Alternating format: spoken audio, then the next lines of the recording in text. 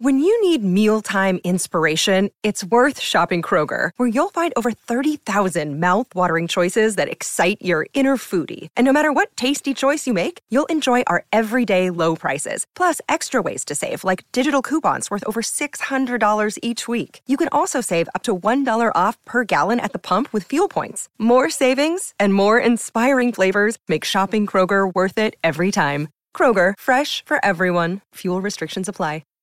This is Patrick Prince. Welcome back to the Goldmine Podcast. We're going to have a fun podcast today. Longtime writer Dave Thompson will join us, and we're going to talk about our favorite and not so favorite pop songs. And what defines a pop song? Well, it's up to us. What individually we define it, not anyone else, as we define it ourselves. So we're going to welcome Dave. Dave, you there? I am indeed. How are you? I'm pretty darn groovy. Tell the listeners what you're working on. Your last book, of course, you were on the podcast about that, about Hawkwind, right? Yes, the new one is a collector's guide to BBC radio sessions 1962 to 1967. That's cool. It's cool until you see how many jazz musicians are listed. Well, you did do the jazz guide for Goldmine, the price guide, right? So you do like your jazz, sort of. Crossover. Yeah. Crossover jazz. Yeah, I thought it was going to be all sort of Pop Go the Beatles and Unit 4+2 on Saturday Club. It turns out it isn't. No, it's great fun. It's just one of those projects that I started for fun and it just took over. And now when I go to sleep at night, all I can think of are dates and the names of radio shows that remembers. You turn into Rain Man. Yes, basically, Rain Man of the Light Service. I go online late at night looking for downloads of Teenager's Turn from 1962 so I can hear what Alex Welsh may have played on it. Well, readers of Goldmine have been reading your column Spin Cycle. God, how many years now? It's been about 20 years, has it been? 10? At least 10, right? It's been a while. Yeah, every month. I try not to count years. And you also, it's not just vinyl, even though you try to keep it just vinyl, but you also, you spin CDs on there too. It's just not a spin cycle for vinyl. You also have CDs. And yes, and we had an 8-track in the last one, I think. Or the last one before that. I think you did have an 8-track in there. And cassettes. 8-track. $55, I think it retailed for. They do spin. You know, they do have a mechanism that spins. And they plunk. They do all 8-tracks are one of the most versatile musical formats there has ever been. They're hard to smash. Oh, no. Hard to fix. Very very easy to smash. Just put a little bit of chewing gum inside the player and it will eat them forever. Anyway, let's start with what we consider our top 3 pop songs. And I could go first. We'll play a snippet of the song. Basically, we'll play part of the song we kind of refer to. Certain parts of it. For me, this song defines kind of pop to me. And it's the song Hello, It's Me by Todd Rundgren.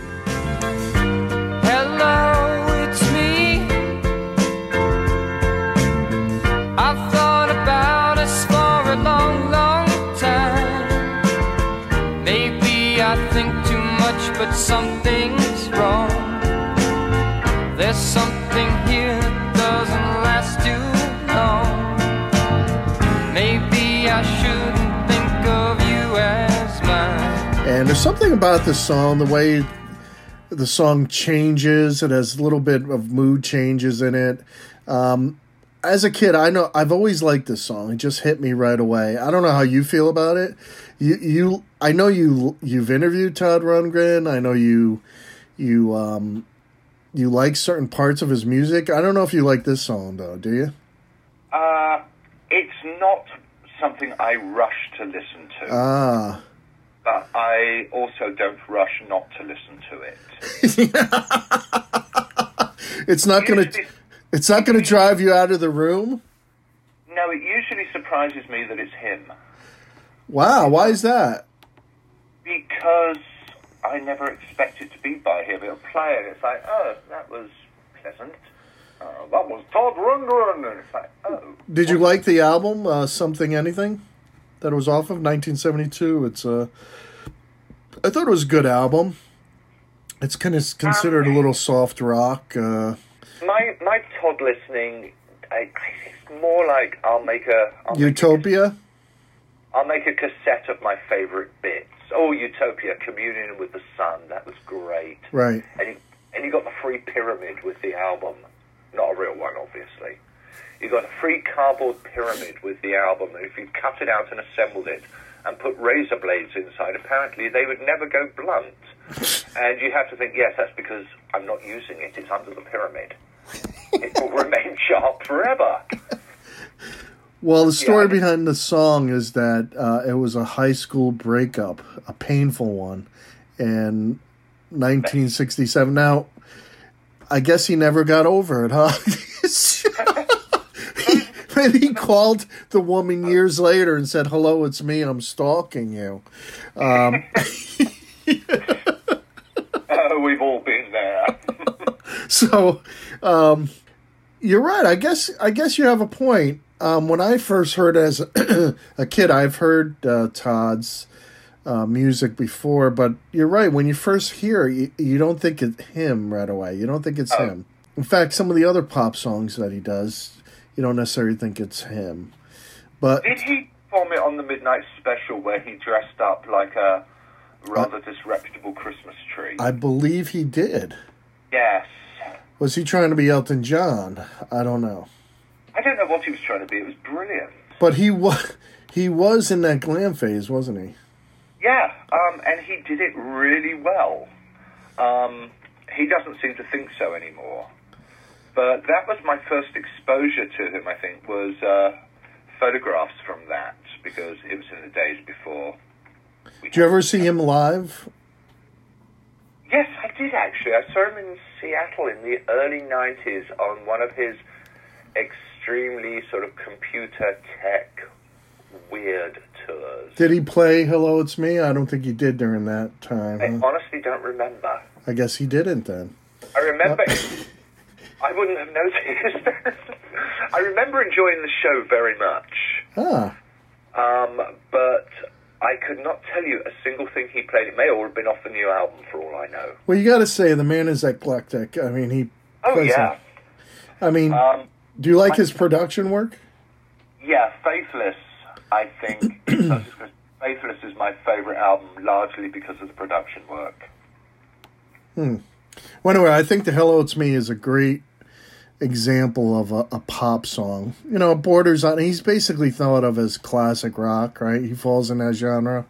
But he crossed over, I think, with this. Now, what's your pick? What's your pick now? My first pick will be Happy Together by the Turtles. Ooh.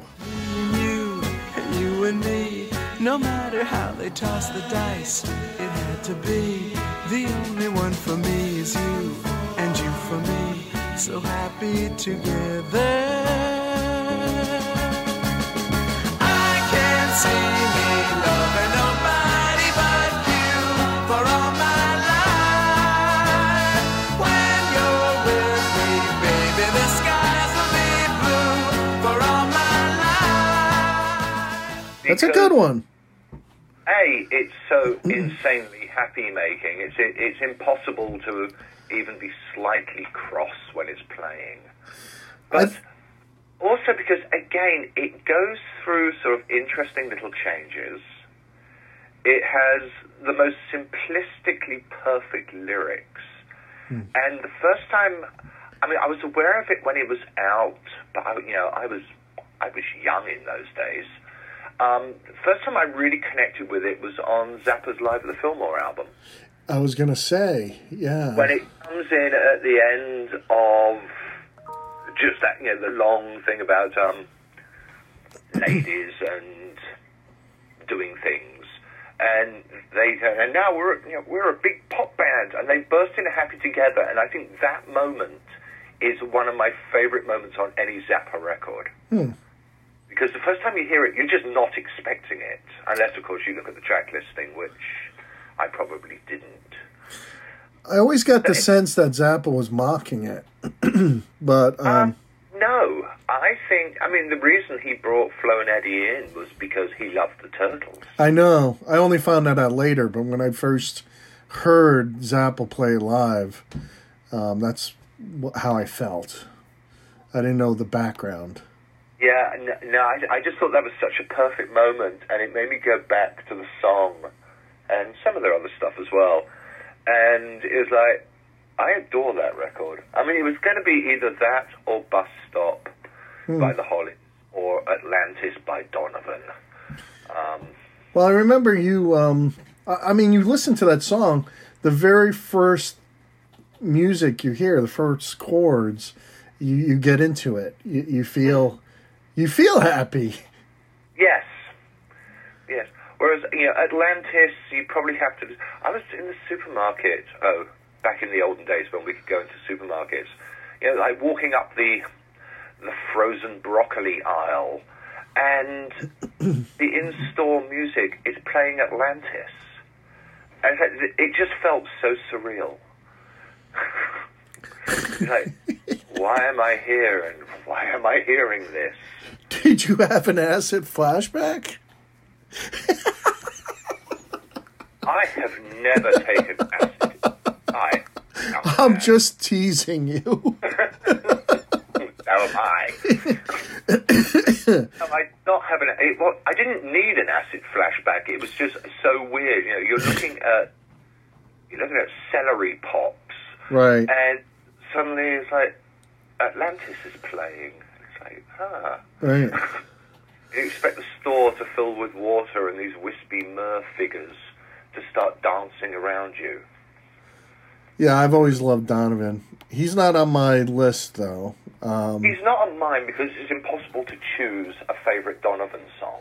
It is. I don't know why. It's impossible to choose favorites on the list. But I had to choose, I love Marvin Gaye. I was going to choose What's Going On. It's more an R&B type song. Yeah. So is Ain't No Mountain High Enough with Tammy Terrell. But I think that's a great song to choose because it defines popular music. Yeah, and it's just such a passionate vocal from both of them. Oh, yeah. You could see... this is not a karaoke song. No one can just sing this, man. I wish it was a karaoke song. It'd be really funny to see people struggling through it. If someone can sing karaoke to this, they're a great singer. Listen, baby, ain't no mountain high, ain't no valley low, ain't no river wide enough, baby. If you need me, call me, no matter where you are, no matter how far. Don't worry, baby, just call my name, I'll be there in a hurry. You don't have to worry, 'cause baby, there ain't no mountain high enough, ain't no valley low enough, ain't no river wide enough to keep me from getting to you, baby. And it's the duet part of it, the back and forth. And yes. And Tammy, of course, well, she had a hard life, and she was diagnosed with a brain tumor, and when she died, Marvin Gaye never got over it. And that's supposedly... That was so sad. That's it. A lot of the album, What's Going On, was after her death, and supposedly he was depressed over it, and you could feel it in the album. I didn't know that, but because I love that album as well. But this song, I think, is a good pick. Yes, I agree. What's your next pick? My next pick is Sea Moon by Paul McCartney and Wings. Ooh. Sea moon, sea moon, sea moon, is she? Oh, sea moon, sea moon, sea moon, to me. Poppy lived with Patty, but they never told her daddy what their love was all about. She could tell the number that he thought of, but she never was the type to let it out. What's it all about? I know you're not a Beatles guy, so I'm a little surprised at this pick. It's not I'm not a Beatles guy. It's just but I'm not a Beatles guy. I thought Wings, across the 4 Wings albums that I actually like, which is the sequence from Wildlife through to Venus and Mars, I think song for song he was writing better material than he had in previous combos he had played in. And Sea Moon was just such a daft little song. It's another of those ones, it comes on and you grin ridiculously. Even if you hate it, you have to grin. I think it's in the Constitution. So you grin throughout while listening to this. Oh, yes, totally. Well, that's good. And, what's it about? Who knows? Who cares? Probably drugs. Or his pet snail or something. That'd be a good name for a snail, wouldn't it? It's slightly mystic. Well, he has written about his pets, right? Yes. You never know. Yes, his lamb and his ram. Ram is such a great album. But no, Sea Moon is my second one. And also, it's one of those time and place records because I was also small when that came out. And, it reminds me of then. Do you think that's it? Do you think those are the pop songs that usually stick with us when we're young and it's nostalgic? I read somewhere, and I disagree with it wholly, but your musical taste is formed between the ages of, your lasting musical taste is formed between the ages of like 13 and 18. Because I gotta say, I my son tried to turn me on to The Weeknd, and he said, what's the difference? I didn't like it. And he said, what's the difference between this and some of the stuff you like? And I thought about it, and he was kind of right that, some of it is kind of like R&B funk, and I would probably like some of it if it were in the 70s or 60s. I don't know, The Weeknd remind me of the National, who in turn remind me of the 80s. And if I'm going to play the 80s, I'll play something from the 80s. That's one, he goes back to, he does that. He has some 80s sounding stuff, some sort of 70s funk, R&B, disco type stuff. But I think you're biased, we're biased when, I was biased when listening to it. If it had a tag of being in the 70s, I would have thought of it differently because that's when I grew up. That's how I kind of... Yeah, I think that's it. I sometimes say that for me, music as a force that I listened to everything and wanted to like most of it ended in like 1984. Yeah. That's so when I was 7. Of course, there's some genres that I don't care what era they're from. they would never, I don't Although I must say, have you heard the new Kylie Minogue single whose title I don't know? No, I have not. Actually really good. Really? Yeah, we have one of those sort of talking personal assistant things. Oh. And if we ask it to play Radio London, it will. Are you talking about Alexa? Shh. she heard you, a little blue light flash. Oh, God. But we stick on Radio London, like, during the day while I'm working, or, you know, we're just sitting around at weekends. And so you hear, just like, you know, radio always used to be, you hear the same 10 songs over and over. And most of them I can really live without, including the new Weekend single, funnily enough. But Kylie's, like, this is great. Yes, I highly recommend it to anybody who needs some Kylie in their life. Well, that's certainly pop. She was big about, what, 20 years ago, was it? She has remained big in Europe. Oh, she has. Okay. Yeah. The last I remember about her is she went out with Michael Hutchence from In Excess, I think. Yes. Yes. You know, she had the big hit single with Nick Cave. Oh, right. I forgot. Okay, I think that kind of knocked her career off kilter a little, because she suddenly realized, oh goodness, I have a serious audience, I better make grown-up records, and they weren't very good.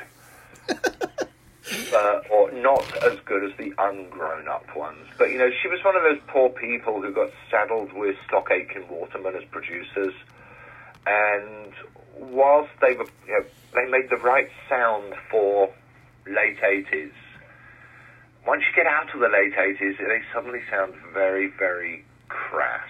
And, of course, I have an 80s pick in my songs I don't like, which is actually worse than anything they ever did. I don't mind, like, synth, but it's gotten to the point where it's nothing but synth. And it's almost... I don't know, man. Well, then you're moving into like Tangerine Dream or Kraftwerk territory, aren't you? Worse, man. What do you mean At worse? least I actually like that. Yeah. It doesn't have that depth. It's just pure. It's like bubblegum crossed with. Yeah, when it's just, you know, they've got their first synth, so they don't really know how to play it. They just found those like 3 presets. They go it goes on like that forever, and then they just sing something really daft over it. Like, I wish I was Duran Duran. I would be a hunky man. Yeah, I mean, that's... You know what I'm talking about. I just wrote a song live on a podcast. You did. Yeah, Now maybe you could collect royalties. I did the wrong job. Speaking of Beatles, I'm going to choose my next one, my last one, as one that's very popular, John Lennon, Imagine.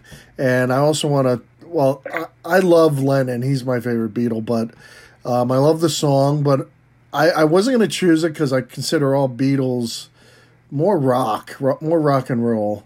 But this song, you know, I think transcends that. But also because I think there's a mention of Phil Spector I want to mention. He produced it, and he keeps himself, as I told you before the podcast, he keeps himself in check. And I thought he did a great job of accenting John Lennon's piano playing and John Lennon himself. And I think that's what it needs to be. You support the artist, where I've never been a Phil Spector fan. I thought he was very Wagner, you know, just over the top, drowning out the artists. You know, an example for me was when he would produce some Ike and Tina Turner stuff, and it would just be like, whoa, you know, you're drowning out these incredible artists, man. Calm down. The wall of sound is like drowning everyone. I don't know how you feel about Phil Spector, but that's how I felt. And I thought he did a great job here. Of course, Lennon did, but I thought he helped with the song. Imagine there's no country. It isn't hard to do. Nothing to kill or die for. And no religion too. Imagine all the people living life in peace. Okay, I've ever heard that one. That's why I picked it. It transcends rock into, into popular music. Pop. I like Spector for all the reasons you don't. Okay. I'm a firm believer that if a job's worth doing, it's worth overdoing. Do you like Wagner and classical music? I like classical music. Wagner, so it depends who's doing it. Some people just throw everything in and you can hear like the furniture falling off. Isn't that Spector? But that's it. It's like, he builds a wall of sound and then he thinks, the wall's not tall enough, the wall's not thick enough. I think I'll throw a city in there as well. We need public transport. And he throws it all into these 2-minute songs. Yes, he does.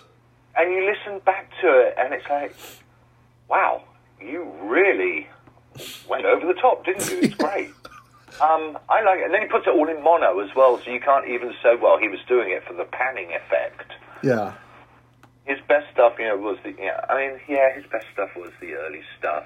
It was. But I love what he did with Happy Christmas, War is Over. Yeah. Yeah, okay. Might be one of my favorite Lennon songs. But, okay, but in the 50s with the girl bands, early 60s, right? Yeah. But then he got, like, with Ike and Tina Turner. I think it got to the point where he was killing it. I mean, he was just, River Deep, Mountain High, man. I feel like I'm drowning in a wall of sound. Well, no, he threw in the river and the mountain. Yes, he did.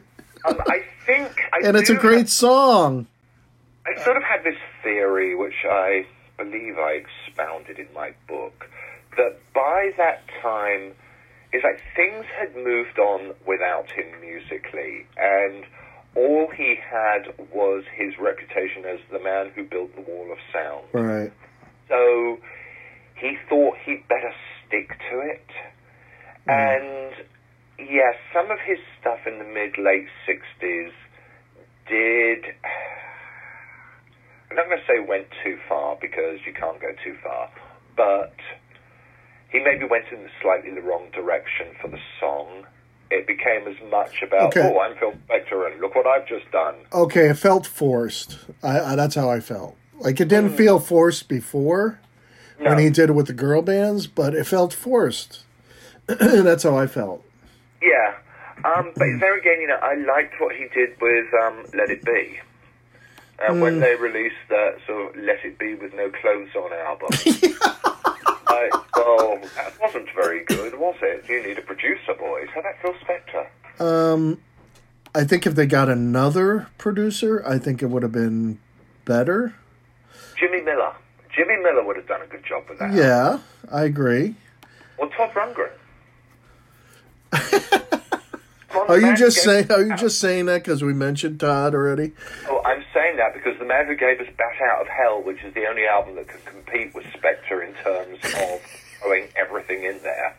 True. Anyone got a motorbike? It's like, Todd Rundgren producing Let It Be would have been fabulous. I'm not... I'm one of those who felt like that's the reason why people wanted Let It Be naked, because they wanted Phil Spector out of there. But I think there could have been another producer for that. Yeah.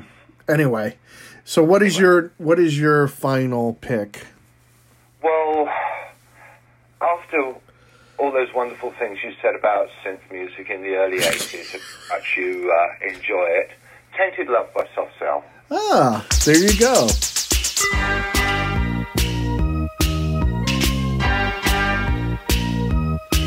Sometimes I feel I've got to run away, I've got to get away from the pain you drive into the heart of me. The love we share seems to go nowhere, and I've lost my light, for I toss and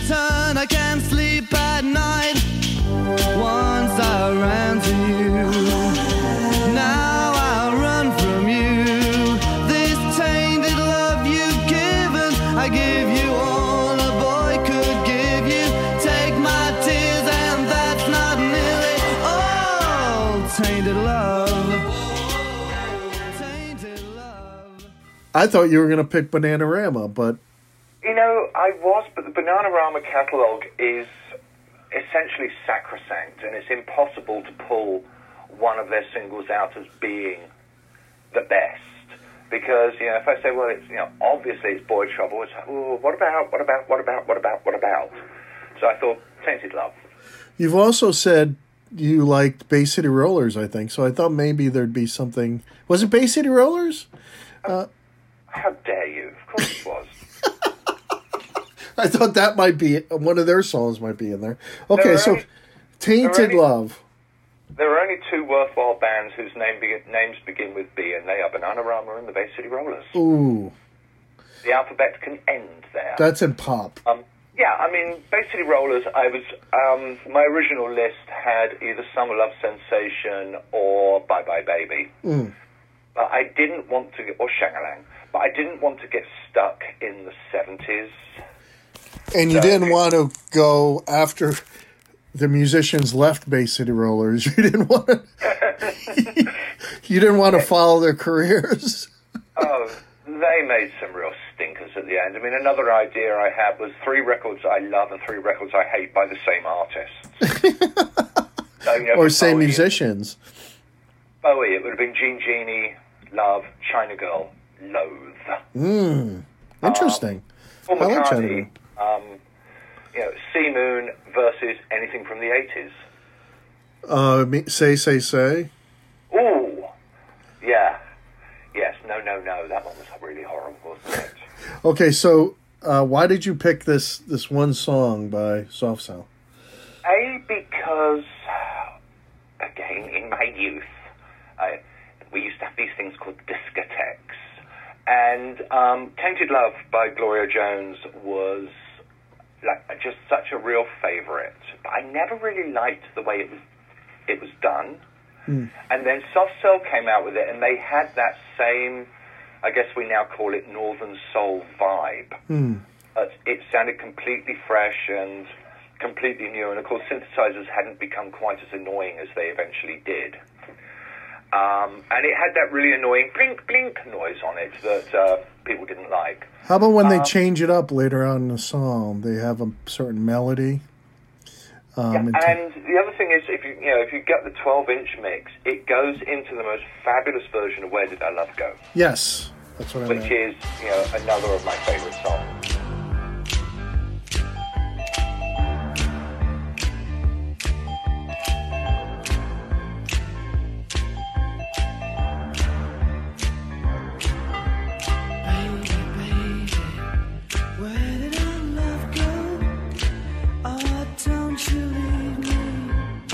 Don't you leave me no more.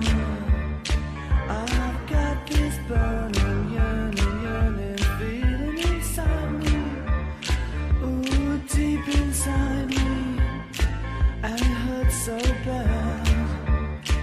You came into my life. So it's like everything about that record was perfect. And the only downside was that it was so huge. It was impossible to escape it. It's like, I like, okay. But, time that's pop passed. music, man. Yeah, time has passed. You don't hear it so much. I was playing their first album the other day, and, it comes in, and it's like, oh my God, this is such a great record. Now, could that come out today? I don't know. I know there's a lot of their stuff you can't really imagine coming out today. I mean, Sex Dwarf, I don't think would go down very well anymore. Oh, but lyrics aside, the music. Oh, musically, yeah, people would say, hey, that's really retro. The Weeknd could do it. Yeah, I think so. Yeah, it'd be horrible, but... it'd be horrible, but it'd be identical, but it's, now it's not the 1980s anymore. No... It's not old. I don't like it. All right, so let's vent a little bit and talk about songs that could drive us from a room. When you're at a party and you hear that song, you just want to... Drinking won't help. Smoking won't help. You need to remove yourself from the sound. Good thing about lockdown, you don't have to go to parties anymore. Right, you don't have to play it. You don't have to listen to the radio. You know, you could, and if you're listening to the radio, you could just change a station. At a party, you have to be the jerk that changes the record or CD. And that great scene in Quadrophenia where they gate crash the party and I think they're listening to the Cascades or something, and Jimmy runs over and puts on a Who single instead. Yeah, I've seen that so many times. I've never done it. So you run over and put on Soft Cell, which is the song that pick one of your most hated, or pick a song you do not, a pop song you do not like. Okay, possibly the worst song in the world, and it'll mean nothing to our American listeners, but our European listeners will all be hiding under the table as soon as I say Chirpy Chirpy Cheep Cheep, which was a British number one in 1971 for a band called Middle of the Road, very aptly named. And it is ghastly. Last night I heard my mama singing a song. Ooh, chirpa, chirpa, cheep, cheep. Woke up this morning and my mama was gone. Ooh, chirpa, chirpa, cheep, cheep, chirpa, chirpa, cheep, cheep, chirp. I was, again, small. I hated it from the moment it started. Everything about it. And, you know, when you're sort of 10 or 11 and you have that kind of a loathing for a record, it's like, wow. I mean, I disliked things before. You know, Lemon Tree is a good example. But Chirpy Chirpy Cheep Cheep was so vile that 5 years later, I was on a English television quiz, pop music quiz show. Really? Yeah, now this, you've got to remember, this is in the days when television worked by steam and we actually had little people in the box acting it all out for us because it was that long ago. What was the name? My name. Nick Thompson. Oh, the name of the show was Pop Quest. And so I was on that and got through the first round easy peasy. Second round, there was this other kid who was like really good. And one of the questions came up and the answer was Chirpy Chirpy Cheep Cheep. And I had that moment of absolute terror. I am not going to say those words on prime time, tea time television with all my friends watching. So I didn't answer, someone else answered it, and I lost, and I wasn't sad. Well, thanks for turning me on to that song. Oh, you're going to... If your son is bad, play it to him. If your neighbours annoy you, play it loudly, but make sure you've left the state. It's just one of those...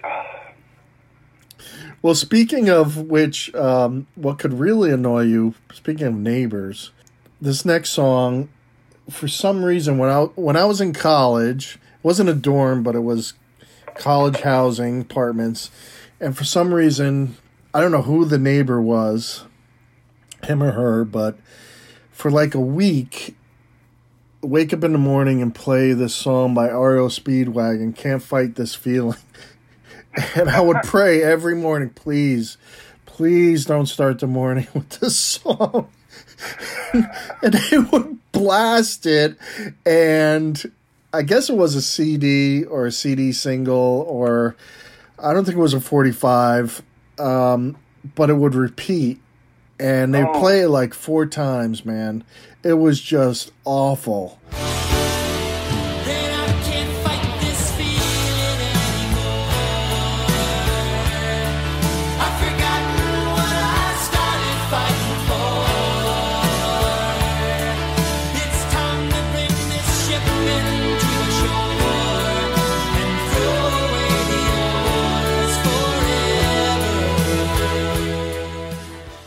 And I didn't like the song to begin with because it's schmaltzy.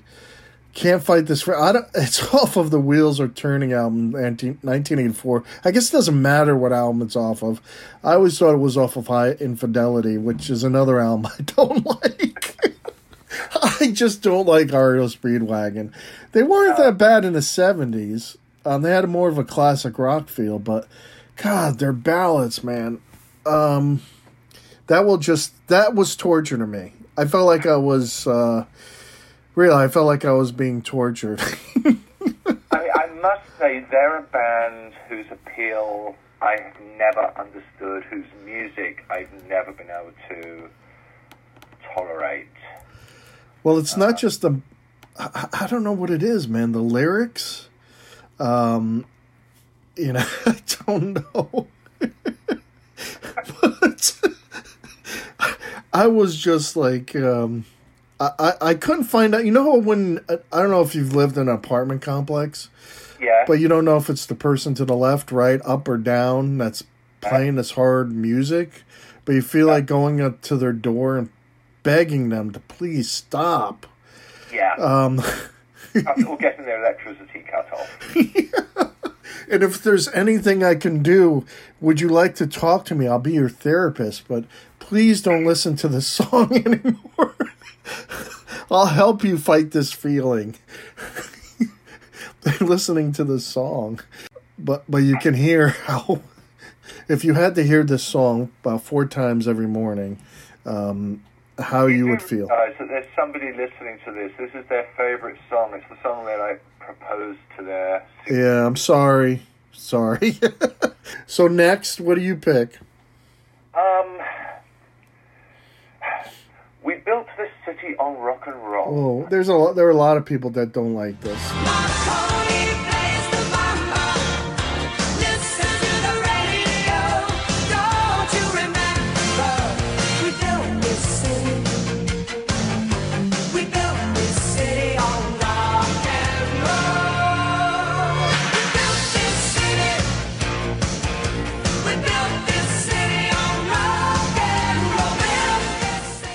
You know what it is about this? The strange thing about this song, to me, is that the odd thing, everyone thinks of this as corporate rock, right? But the lyrics are anti-corporation. It's the strangest song. Have you listened to it that closely? I haven't. I have, because I figured out, why do I not like this song? Why do people not like this song so much? And I heard the lyrics and I said, let me check out these lyrics better. And I, looked them up, and they're actually anti-corporate. And it's so weird, because when you think of a corporate song put together by little people in the record company, this is what you would think of, right? You've thought about this far more than I have. I'm afraid. I didn't have a clue what the song was about. I didn't know it was about anything. So you turn off your mind, and as well as turning off the radio when you hear this. Yes, I mean, I've always had difficulty with songs that use rock and roll in the title. Really? I mean, there are exceptions. I mean, Gary Glitter, fine. Rolling Stones, it's only rock and roll, fine. Bowie, Rock and Roll Suicide, love it. Rock and Roll With Me, hate it. Because I don't want to hear you singing a song about your job, basically. Could you imagine a bunch of, I don't know... Postmen? Carpenters and plumbers. We built this city on DIY, which would probably be more true. I mean, I would like that better, actually. Yeah, I was going to say, build a city on rock and roll, it would have collapsed 40 years ago, and everybody was saying, oh, well, the old one was much better. But no, I mean, it's just that, I don't know why I dislike it so much, that term in a song title so much, but I do. And so the song was on a losing streak before I'd even heard it. And it just struck me as if you took everything unlikable about 80s music, visually and musically and lyrically, and put it all into a big pot and stirred it up and then poured it on the floor and had the cat throw up on it. You would end up... Which is actually quite an achievement, I suppose. I like all the players, though. That's the weird thing. I like all the musicians and the singers. Maybe liked them, but I don't know. Who was the singer? Grace Slick. It was, wasn't it? Yeah. Yeah. God, you really detached yourself from this song. Yeah. I liked Airplane up to a point. After Bathing at Baxter's is one of my favourite albums. Right. I love Grace Slick, her voice and stuff, but... Yeah, I love her voice. I didn't even realise it was her. I think it was the chorus. The chorus is the zinger, I think. Yeah, it's just a horrible song. It's that little bouncy, but it's that little bouncy... Deet, deet, deet, deet, deet, deet. I don't know, it's that little part there that I think drives people nuts. Do you have a copy of the single that is both warped and scratched? Play that. How about if I could give it to a hip hop guy to, sample? Maybe you'd like it better. Or play it backwards and No, if you play anything backwards, you'll probably find something, in your mind. And during these days of conspiracy theories, we don't want to produce any more lies. So I would have to pick for my next one, and this is kind of an obvious one, too. Starland Vocal Band, Afternoon Delight.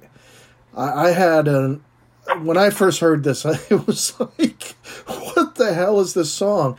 It's so happy, but yet it's about something... private. Right. It's trying to, in a time, I guess, it's trying to be, it sounds so wholesome, but yet it's so dirty underneath. Yeah, I mean, when you think about it, it's sad that you dislike it so much because it's one of those, it's so deliciously subversive. It is, I'll give you that. And, it's like Walk on the Wild Side, where, the line about, she never lost her head when she was giving head. Yeah. And, that gets onto daytime radio. And Afternoon Delight sort of falls into the same bag. It's like the DJs who are sitting there, and here's a great hit by Starland Vocal Band. And it's like, you poor deluded fool. What do you think you're playing? Thinking of you's working up my appetite. Looking forward to a little afternoon delight.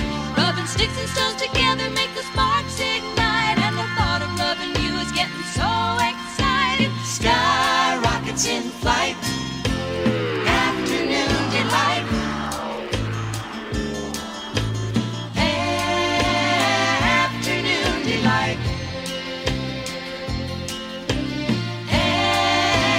Afternoon delight. I mean, as a song, tune, delivery, I'm sure the people who sang it were very sort of bright and wholesome looking. Yeah, I can see why you... Well, it wasn't... Like, I didn't buy the single, my mother did, and I don't know what she was thinking, but she she was a religious... I need some filth past my little son. She was a religious woman, and I don't know if Afternoon Delight to her meant tea at lunch. Maybe there is an alternate meaning. After lunch. We all have dirty minds. It's actually about going to the import shop, buying some nice English biscuits and having a cup of tea, maybe some scones. The whole thing is just freaky to me. I don't know. It's just bizarre. Especially after you ever see the video of it. It's like these wholesome, I probably did at the time. It's just... Or it turned up on top of the pops. Whenever I try to think of what they look like, I always think of the Dooleys, who were an English band who were also very wholesome, but a little later. And you know what? But I've never visited any of their other songs. What else does the Starland Vocal Band do? They do a great cover of Budgie's Guts on their third album. And they also did, their fourth album, I think, was the whole anti-Sergeant Pepper thing, where it's like, a rotten Rita meter maid gave me a ticket and I wasn't even illegally parked, which is quite good. Okay, you're next. And listeners, I apologize. We apologize if we hit on some of your favorite songs. This is just our personal. I mean, everyone has them, right? There are a few songs that just, hit a nerve, right? I mean, everyone has them. Doesn't mean they're bad songs. They just hit a personal nerve. What's your next one? Cecilia by Simon and Garfunkel. Ooh. Cecilia, you're breaking my heart. You're shaking my confidence daily. Oh, Cecilia, I'm down on my knees. I'm begging you, please to come home. I actually like that song. I love Simon and Garfunkel. I mean, every album, all the way through, I can listen to endlessly, and they waited until the final side of their final album and said, "Oh, we'll show him. He doesn't like us that much." Let me ask you, did you have a girlfriend? Sadly, no. I don't think I've ever met anyone named Cecilia. And that's probably why. Because of that song. I just put out this sort of, I don't like Cecilia vibe. Well, it could be someone, it could be a name close to that. Like I said, Celia. Cyril. Yeah. Yeah, I've never had to go for a name Cyril either. Yeah, I don't know if I've ever known someone called Cecilia. There was the Donovan song Celia of the Seals, which, is wonderful because it's Donovan, so it has to be. But, Paul Simon adding that sort of extra syllable to it just completely destroyed the name. And as I say, you can sit there and play through the entire Simon & Garfunkel catalogue, and then final side, final album, there it is. That will just drive you out of the room. Now, Yeah. is there just... it's always on a best of, it seems, right? It's always on... Oh, yeah, it's the last track on the Greatest Hits album. Yeah. Well, real insult to injury. Wasn't it on Bridge Over Troubled Water? Wasn't it that album? Yeah. Which is a good one. It's a good one. I mean, some of Paul's lyrics are a little forced. That's the album where Art Garfunkel looks like he's playing Oates. Like he seems like an afterthought. He's like hidden behind Paul's head. Yeah. It's really odd, that album cover. Anyway, so... I always used to think he looked a little bit like a panda. I don't anymore, but... Oh, I love Art. There is this terrific English TV show called Detectorists. Yeah. And about people with metal detectors going detectoring. And they run into a pair of rival detectorists. There is such a thing, apparently. And they look just like Simon and Garfunkel. Well, my last one is... it's sad to pin this on a band because they didn't write it. The Ohio Express.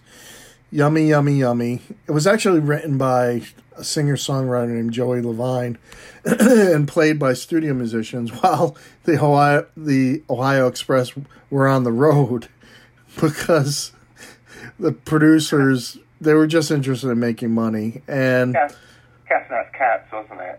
And I don't know, something about, it's too bubblegum. It's too bubblegum for me. And it's that was their thing, wasn't it? It's like, what is the lowest common denominator we could possibly find? And then let's go below it. It was almost the Phil Spector production thing. He wanted to throw in everything he could. So did they in their own way. It's like, how low can we go? Maybe that's just it with me. I hate extremes. When it comes to music, politics, whatever, I hate extremes. Yummy, yummy, yummy, I got love in my tummy and I feel like I'm loving you. Love you such a sweet thing, good enough to eat thing, and it's just what I'm gonna do. Ooh, love to hold ya, ooh, love to kiss ya, ooh, love, I love it so. Ooh, love is sweeter, sweeter than sugar. Maybe it's just, but what was so yummy that ended up in his or her tummy? It really, The whole thing is just... Well, It's cringy. scones with jam. It's Cornish pasty. it's not worth exploring or singing about. Where Chewy Chewy did end up in commercials. Yeah, Chewy Chewy was pretty bad. Goody Goody Gumdrops. I mean, most of their... But, the other thing is, what was their target audience? It was 8-year-olds. Maybe, yeah, okay. And was Yummy Yummy Yummy worse than Sugar Sugar? Yeah, I believe so, but... I'm not so sure. I love the fact that Sugar Sugar was #1 the weekend of Woodstock. Really? Yeah, I think so. Anyway. But you're right. Sugar Sugar had this sort of like... I was at the point where I was young where I liked it. Did you really? Yeah, before I was 10. Yeah, I mean, I kind of liked the Archies. I mean, I put that into a similar bag to Chirpy Chirpy Cheep Cheep. I also liked, the Banana Splits. I liked a lot of that stuff. But I could not get into Yummy, Yummy, Yummy. I just thought... Josie and the Pussycats were kind of fun. Yeah. All the stuff, the music they played on Scooby-Doo, I liked all that stuff when I was preteen, below 10 years old. Probably because I didn't know any better. But then I discovered my sister's Beatles records and said, all this other stuff is crap. I was lucky because I'm a little more vintage than you. So when I was that age, it was the Monkees. I like the Monkees still to this day. In fact, the Monkees. Randy Scousky almost got onto my list for today.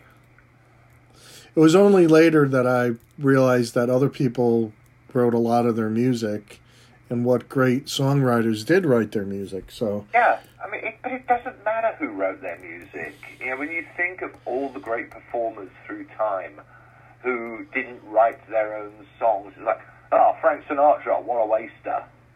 Well, I could have easily picked I'm a Believer, a song like that, but, I just went with my own personal picks. I'm a Believer is a great pop song. Yeah, so Daydream Believer. Yeah. In fact, most of their singles, until you get up to D.W. Washburn, which was a little forced. I'm surprised you didn't pick Partridge Family, right? Didn't you like them? They came close. And which one? One of these nights, one of those nights, or Walking in the Rain. I mean, there were so many great Partridge Family singles. Again, it's like Bananarama and the Rollers. It's really hard to choose between them. But that's also when you grew up, right? Yeah. So it's kind of like when I grew up with, say, Banana Splits, or Scooby-Doo, and I liked the music that went with it. Well, anyway, listeners, hope you enjoyed our little pop discussion. Pop tending. Enough of this. I hope you didn't get insulted by our personal demons. But Dave, we'll see you again on Spin Cycle. What do you have coming up in the next Spin Cycle? Let's see. You have not Stax, but you have something. John Coltrane, I believe, is in the next one, and Devo. Yeah, that's from the Rocktober, leftover from Rocktober and Rhino. Yeah. But the Coltrane is from something from. Is it from Omnivore or Kraft Recordings? Oh, yeah. And I mean, it's great. They actually sort of made these records pretty much by hand. Yeah. It's a limited edition. It sounds amazing. It reminded me of, remember Rhino used to do handmade Yeah, stuff? But that was CDs, wasn't it? It was, but this now has, they make a limited number of vinyl records. They press a limited number because this way, after you press a certain amount of vinyl, it starts to wear down. It deteriorates, yeah. Right. So they're doing it in 1,000 copies, in a sort of a little box set. They look great. They sound great. And you always hear from people, oh, that's just a gimmick, only making 1,000 copies. But no, there's a reason also behind it, so that the quality of sound still is there. Because once you get past a certain point in the pressing process, it isn't there anymore. So, and the other thing I think is 1,000 copies for a Coltrane album. It doesn't strike me as that unreasonable because. Seriously, how many people are going to say, oh, wow, they brought out a really expensive version, I must go and buy it. There probably isn't more than 1,000. True. So, it annoys me sometimes with box sets where I think, I kind of like that, and it disappears. Immediately. Yeah. But then you have to find it on eBay and pay double or triple the amount of money, unfortunately. Or you go and listen to it on YouTube and realise that you didn't want it that much after all. I usually always do want it, though. I love box sets, all the stuff that comes in. Unfortunately, they're expensive, I know, but... There's the Thin Lizzy one that came out last year, which is like 4 discs of unreleased... 3 discs of unreleased demos and things. And I really, really wanted it. And it resurfaced for sale. Universal pressed more copies. And I almost hit the trigger, but I was messing around on YouTube and I just thought, I wonder if anything's up there from this. And pretty much the whole album is up there. And I listened to it, and I suddenly realized that as with Thin Lizzy's regular albums, once you get past Johnny the Fox, I lose interest. So, the idea of, 3 figures on probably 1 disc that I play. Hey, speaking of pop, was there a pop compilation box set that you liked? I did like that Rhino series, Now That's What I Call... no, not Now That's What... Have a Nice Day. Have a Nice Day. Yeah, because they put some real terrors on there, but there was good stuff as well. But I think my favorite, it's one that Cherry Red put out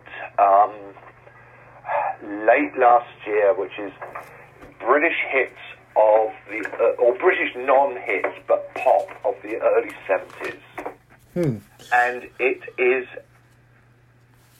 incredible because it's so saccharine, but it's so much fun, and you put it on, and it's just, I can't believe I'm listening to this. Yeah. Well, now that's what I call music, is like the new version of, K-Tel or some of the other... they were great when they came out if you wanted all the recent... Oh, the Cherry Red album actually is called Bubble Rock is Here to Stay, which is the perfect title.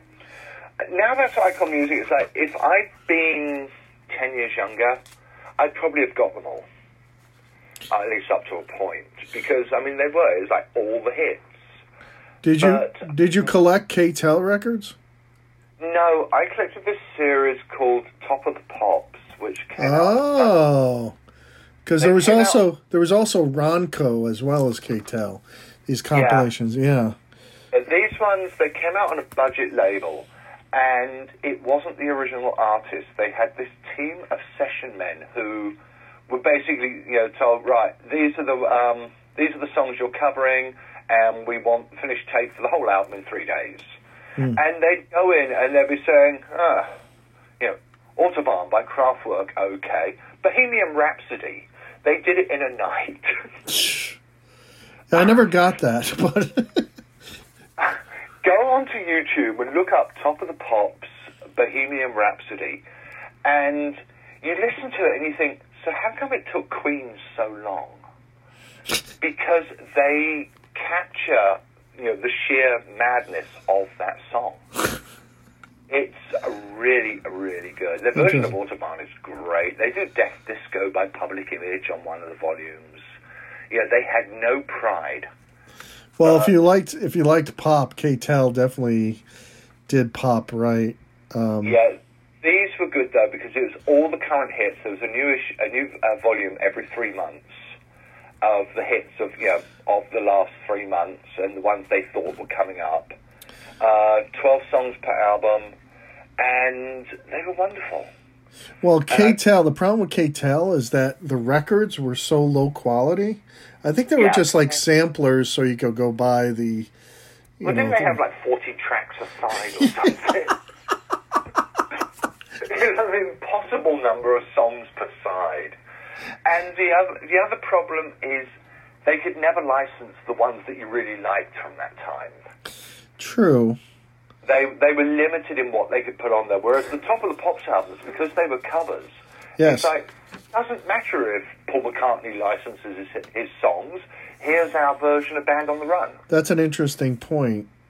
Yeah, because sometimes K-Tel will say smash hits, and then you'd come across a song and be like, what? This song's not a smash hit. Like Henry Gross. Because it would be a smash hit because they can get licensing to it. And because it's a good title. Yes. That was reason why. Oh, God. Lucky Stars. Oh, I should have put that on my list. Well, anyway, it was fun. And we'll see you next time in the Spin Cycle. Goldmine readers, you pick up the new edition of Goldmine, the March issue, which actually has an article on K-Tel, collecting K-Tel records, as well as Dave's Spin Cycle. And you could pick that up at Barnes & Noble and also Books A Million stores. And also go to goldminemag.com for other exclusive content and get a percentage off subscription price. Dave, thanks for coming on.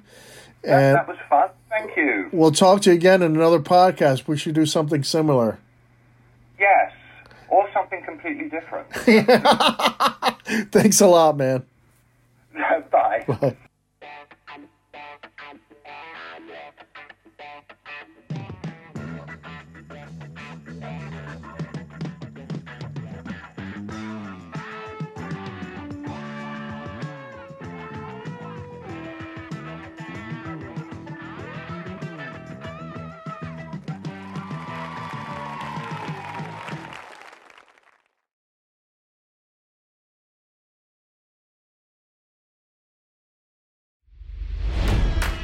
It's NFL draft season, and that means it's time to start thinking about fantasy football.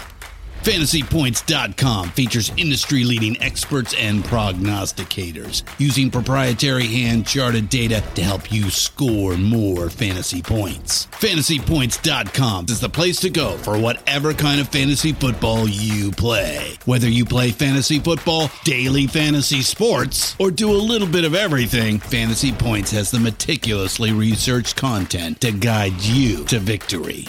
And why wait for the fall? Fantasy Points also covers the new spring football league, the UFL. Join the guru, John Hansen, Scott Barrett, Joe Dolan, and other massive names in the fantasy football universe with an exclusive offer. Use code Pantheon for 15% off any Fantasy Points package, including the all-in package, with access to every article, tool, and data nugget that Fantasy Points has to offer. That's FantasyPoints.com and code Pantheon for 15% off at Fantasy Points. FantasyPoints.com, code Pantheon. Score more fantasy points.